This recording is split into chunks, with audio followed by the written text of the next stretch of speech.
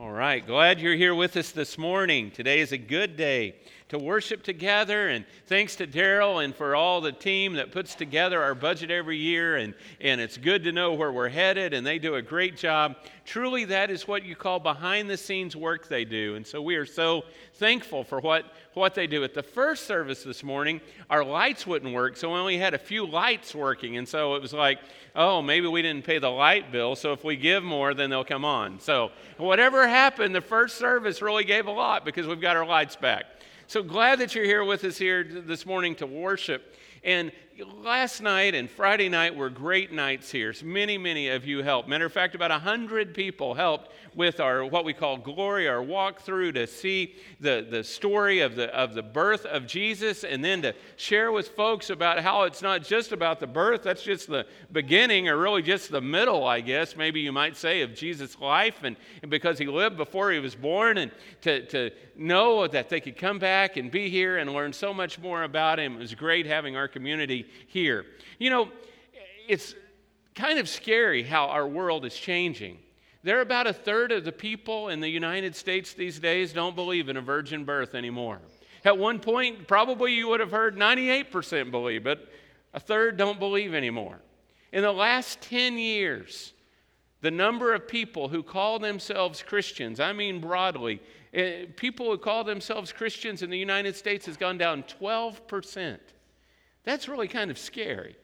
And the more that we can tell the story of Jesus and have people come and see that we're real and we're not weird, at least some of us aren't, and that we're just regular people that love him and want to share the story, and we believe in Jesus. What an important thing that is. And so I'm so thankful that you helped, and when you give, you help so that things like that can happen. We are on our last lesson today of Thoughts from the Thicket, and we have quite a thicket back here. And so this is the last one, and I'll do some others later, but we need to stop for a little while thinking about these things. But I could not end on these lessons that I've given you from different spots in Pennsylvania that we had to talk about the Gettysburg Address. So today we're talking about the way it should be, but for a minute about the Gettysburg Address. Now, we have a lot of folks who are not from the United States that are part of this congregation, so you may not know what I'm talking about. This may be new or something you've heard. We also have several people that did not pay attention in history class, so you may not know either.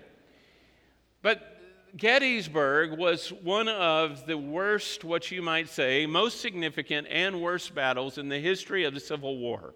Happened July 1st through July 30th in Gettysburg, Pennsylvania, or just on the outskirts, as well as in the little small town of Gettysburg. There were 7,000 people killed in those 3 days. There were 50,000 casualties in just 3 days. And perhaps what makes it even worse is they were people who just 3 years earlier would have called each other countrymen and brothers, and well, even that brother thing is a scary thing because there were brothers against brothers and fathers against sons, and we realize that the issues they were talking about were big issues. We know that slavery was a part of that, but there was even much more than just slavery as an issue. We understand there were significant issues going on. And I had that opportunity to be at Gettysburg, like many of you have. It is an incredible piece of land. It feels like what we sometimes call a hallowed piece of land. And you go and see that battlefield, and you see the cemetery where those bodies are laying now. Abraham Lincoln went there. That battle was in July. He went there on November 19th, as you may remember from history. And he gave a speech. Now, there was a speech before him. Everett was a man who gave the speech before him. It lasted 2 hours. Some of you have studied this before and know that nobody remembers anything Everett said. And even he said what Lincoln stated was really significant, that Lincoln got to the heart of things. But they wanted to go and somehow memorialize folks there. And so the president showed up on that day. He rode in a train to get there. And he took out 2 pieces of paper somewhere on the train that were about the size of an envelope.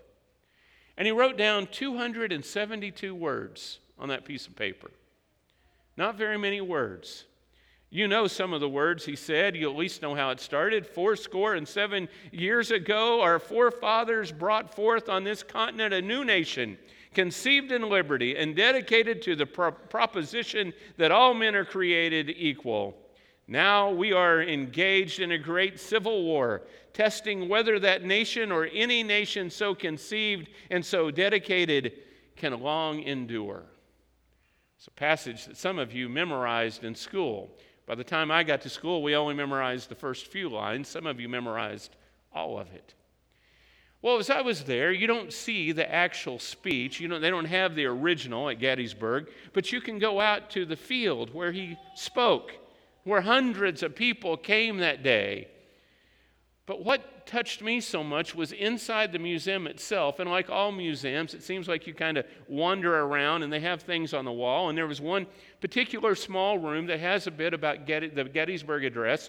And you see things here and you see things here. And you also see things here. There are pictures and there are inscriptions and there are accounts of what happened on that day.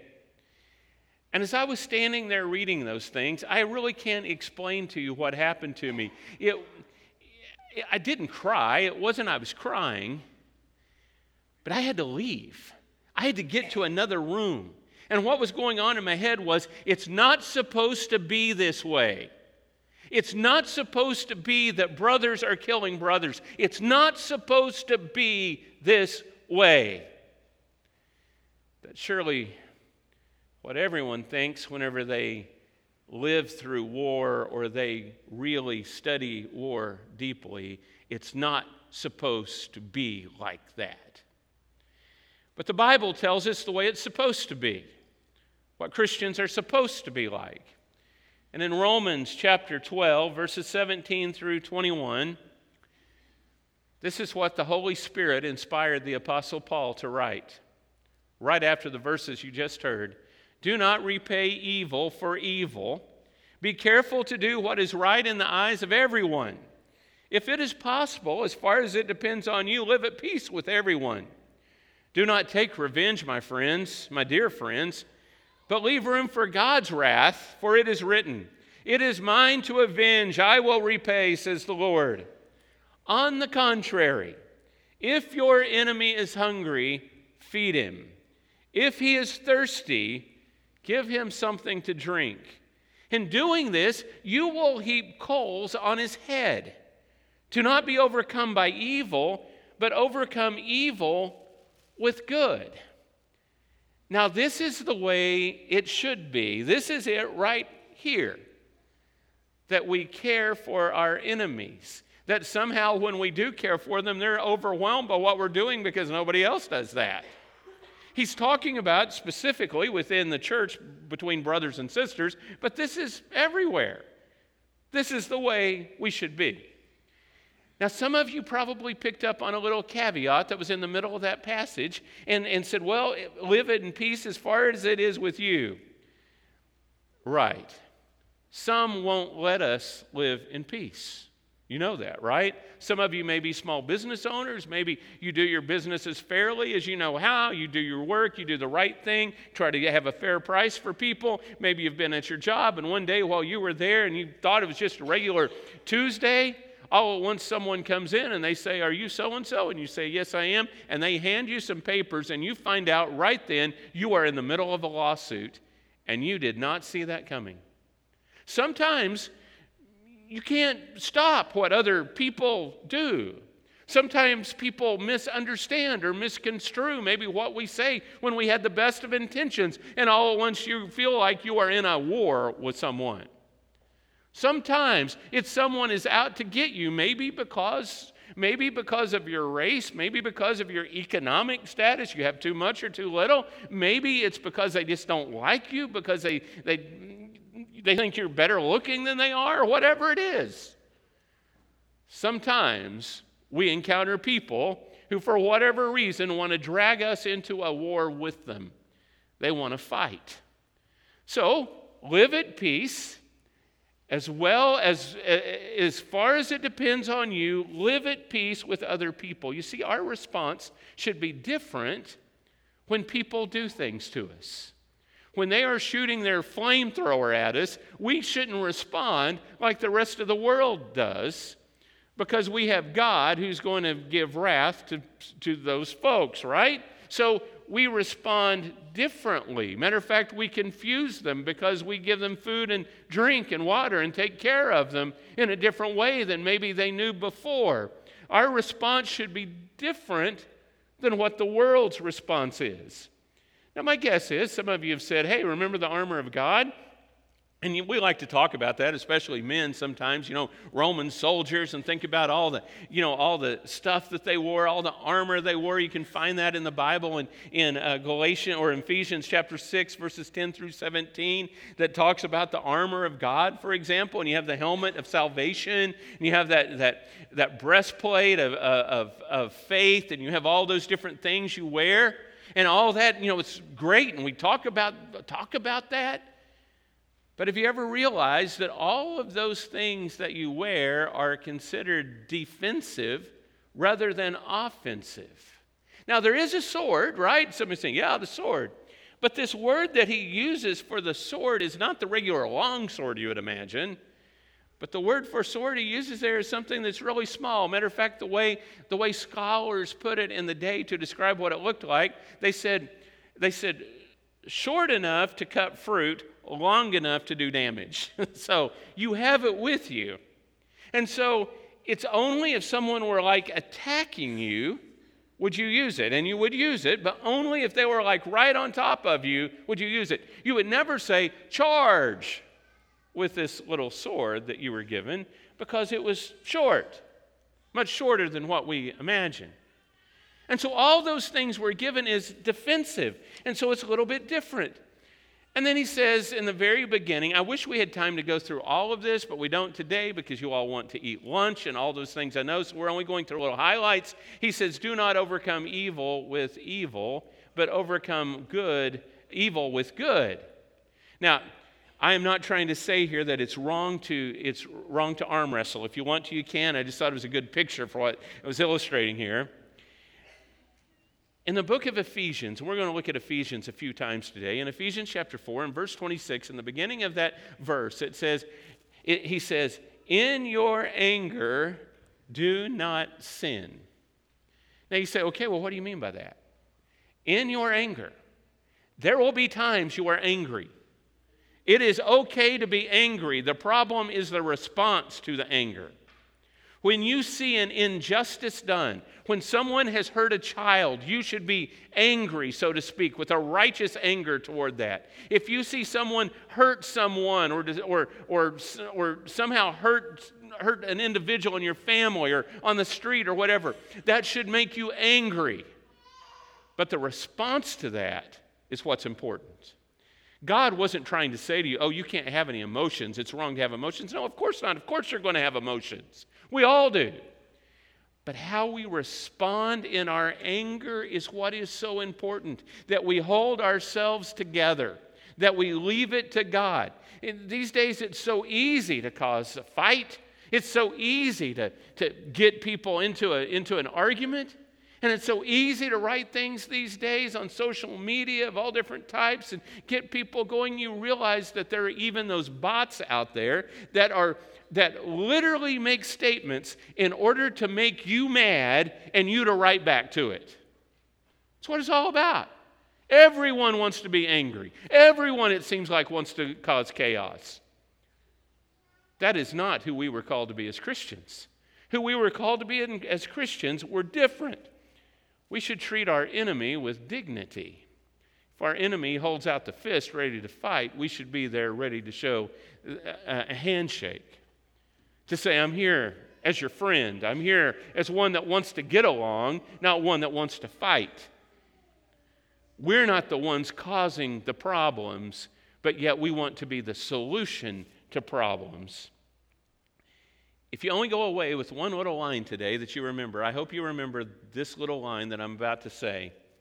I can't win people to Christ if I fight like the devil. If I am using the devil's tactics, there is no way that other people are going to be won to Jesus.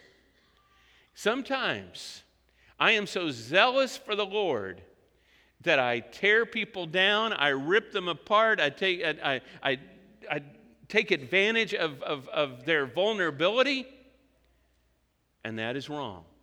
If we do those kinds of things, no one is going to be won to Jesus.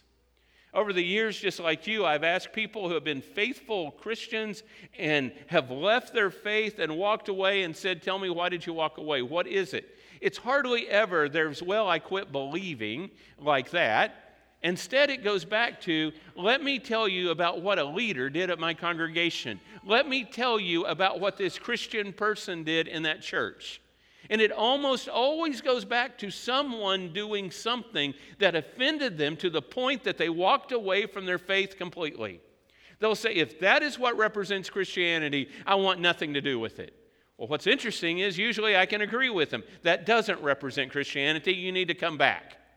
Because what that person did is not what Jesus would have done. But I cannot treat people in a low-down way. I can't call them names. I can't belittle them. I can't make them feel bad. If I do those kinds of things, I am fighting like the devil. And that is not what wins people to Jesus. I have got to treat people in a way that they respond positively. It is about winning people to Christ. It is not about winning arguments. Then in 1 John chapter 4, John says some things that seem pretty hard here. He says, we love because he first loved us.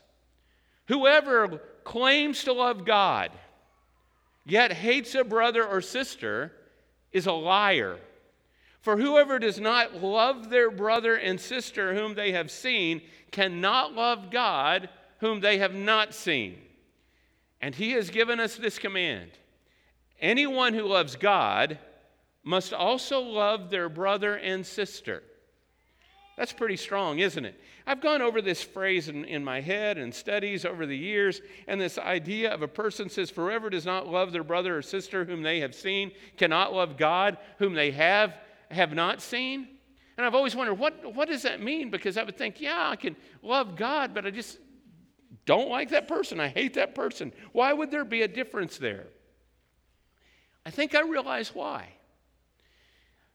Because they love a God that they have created, not the real God. You see, the true God also loves that person that you find despicable. The true God loves everybody. The true God does not approve of a whole lot of stuff, but he still loves us. He still cares for us. He still wants us. And so that's what I think he's saying, what he's saying here. Anyone who loves God must also love their brother and sister. Now, some of you know I write lots of notes in my Bible and lots of things kind of for posterity. But one of the things that for my children, not for anybody else, but one of the things in this passage that made me laugh, I put on the screen today that I had next to this verse about loving your brother and sister is, love the person even when you don't like them. Yeah, you know what I'm talking about? The reason I put that is you understand that sometimes there will be people you don't just get along with, but we don't wish evil on anybody. But isn't this hard sometimes not to wish evil on someone? We all feel that way sometimes. Let me give you kind of a silly example. If you've been coming here for a while, every once in a while it comes out that I love Oklahoma football. OU is my team, been my team all my life. My dad went to Oklahoma State, so he made me an OU fan so he'd have someone to argue with. So I've just always been a fan. And last year, some of you know this that know football, I'm not going to get too deep in it, but the coach from Oklahoma left and went to USC because of a great big contract. And I try to understand that, but he took like all these incredibly great players with him. And one of them was the quarterback who won the Heisman Trophy last night, not wearing the right uniform. These things can get under your skin, you know what I mean? But I try, even when I watch football, I try to be nice, and look, I'm not harboring any ill will or anything against anybody. Well, a week or two ago was the championship game in the Pac-12 for the conference, USC versus Utah. I didn't even know Utah had a football game until last week, but they became my favorite team for one night. Let me tell you. So we're watching that game. Barbara's kind of on her phone, watching a little bit and on her phone. And all at once, I am like, ha, ha, ha, ha. Every time Utah scored, yes, ha, ha, ha. And she'd say, that's not like you. I said, I know, I shouldn't. What am I thinking? It's not like me. Yeah, I should not have ill will toward them. And then that quarterback, Caleb Williams, he got sacked. And I'm like, yes. She's like, what are you doing? I said, I'm trying, but you know what I'm talking about, right? Now, that's a silly example, but you also understand the point of not wishing ill will on other people. You might want them to learn a lesson, but you don't want evil for them. Love the person. Don't hate people. Philippians chapter 2, verse 4. The Bible says, inspired again by the Holy Spirit, do nothing out of selfish ambition or vain conceit. Rather, in humility, value others above yourselves, not looking to your own interest, but each of you to the interest of the others. In your relationships with one another, have the same mindset as Christ. And then he went on and said, this is who Christ is. He emptied himself and became nothing for us. One time I was, not more than once, but in one specific time I was talking to someone saying, hey, we need to be like Jesus. And the person said, look, I'm not Jesus. I'm not Jesus. Well, we aren't Jesus, but guess what Jesus told us to do? He said, be just like me. Don't have selfish ambition. Don't be conceited. Rather, value people. Put people highly. Treat them with dignity. Treat them valuably, even when it sometimes may hurt a little bit because we're working through it. Do nothing out of selfish ambition. Then he goes on in Romans chapter 5, verse 8. And he says this, the Apostle Paul says, but God demonstrates his own love for us in this. While we were still sinners, Christ died for us. Do you know what that passage does not say? It doesn't say, after we got ourselves together, Christ died for us. It does not say, after I quit smoking, drinking, chewing, and going with girls who do, or whatever that thing does, Christ died for us. It's not what it says. When I was still pitiful, Christ died for me. So it's not like I have to expect something out of someone in order to love them. I love them anyway. Jesus died for us even before we were saved. Do you realize that? He died for us so we would be saved, but before we were saved. So here's some relationship goals. Some of you like little lists. Here's a little list for you today. First of all, I will do all possible to live at peace. As far as it depends on me, as the Bible says. As far as it depends on me, live at peace with all people.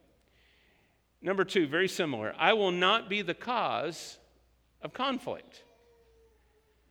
I don't want to be the cause. I don't want to cause a person to stumble. I don't want to be a person that hurts someone else. I will not be the cause of conflict. If you have a problem with me, you have a problem with me, but I'm not going to add fuel to that fire. I don't want to do something that hurts you or somehow makes this bigger. Number 3, I will treat others like I've been treated by God. I'll treat others like I've been treated. And then number 4, I'll go the extra mile. You remember what Jesus said, Sermon on the Mount? You're asked to go 1 mile, go 2. So I'll go the extra mile. Number 5, I will be willing to confront when needed, but always with love. Not if I confront you, I'm not going to call you a bunch of names. At least I pray I wouldn't. But I'll confront when needed. Now, I want to spend a little time on this. We've studied this before, but in Matthew 18 talks about how we deal with problems specifically in the church. And so one of the things that he talks about is we shouldn't go around gossiping, telling everybody else and getting a whole bunch of people together in order to start a coup. That's not how you do things. Instead, when I have a problem with my brother, according to Matthew chapter 18, or sister, I go to them alone, then I go with someone else with them, and then finally you take it to the church. So, if I'm mad at someone and I'm running around telling everybody, did you hear, sending out a letter to people, whatever, did you hear, I become as sinful as the person that I'm talking about because I'm not handling it the way Jesus told me to handle it. So I have to be willing to confront when needed, but always do so with love. Now, always when I do a sermon like this, someone afterwards will say, hey, what are you talking about? What's happening? What's going on? Nothing is happening. That's the good thing. This is about being proactive. This sermon is coming now because I went to Gettysburg, okay? But I want to be a person that looks like Jesus in all aspects of my life. I like the way in Ephesians it says it again. Paul says, make every effort to keep the unity of the Spirit through the bond of peace. Every effort. Wow. Not some effort, not effort for a while. You know, effort has become a verb these days. They say when they're trying to get someone on the radio, that's remote, they'll say they're efforting. However you want to say this. Make every effort to keep the unity of the Spirit through the bond of peace. I will not be one that causes friction, one that causes problems in unity. I will stand for truth. I will stand for truth and say what truth is. And if that causes conflict, I don't want it to, but if it does, I will stand for truth.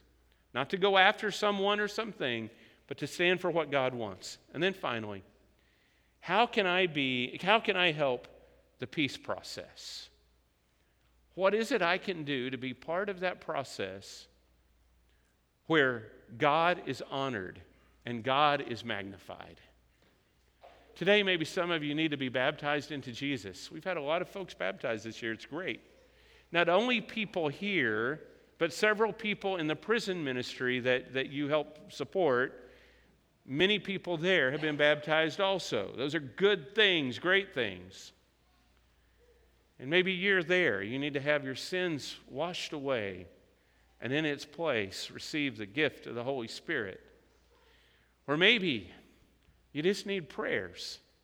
This whole group will pray for you. If you want to come forward, the whole group will. Sometimes that feels a little bit uncomfortable, so you can write to elders@mcoc.org. Tell them if you want it public or private. They'll pray for you privately, or if you want it public, they'll let the church know, and we'll pray for you. Come this morning as we stand and sing.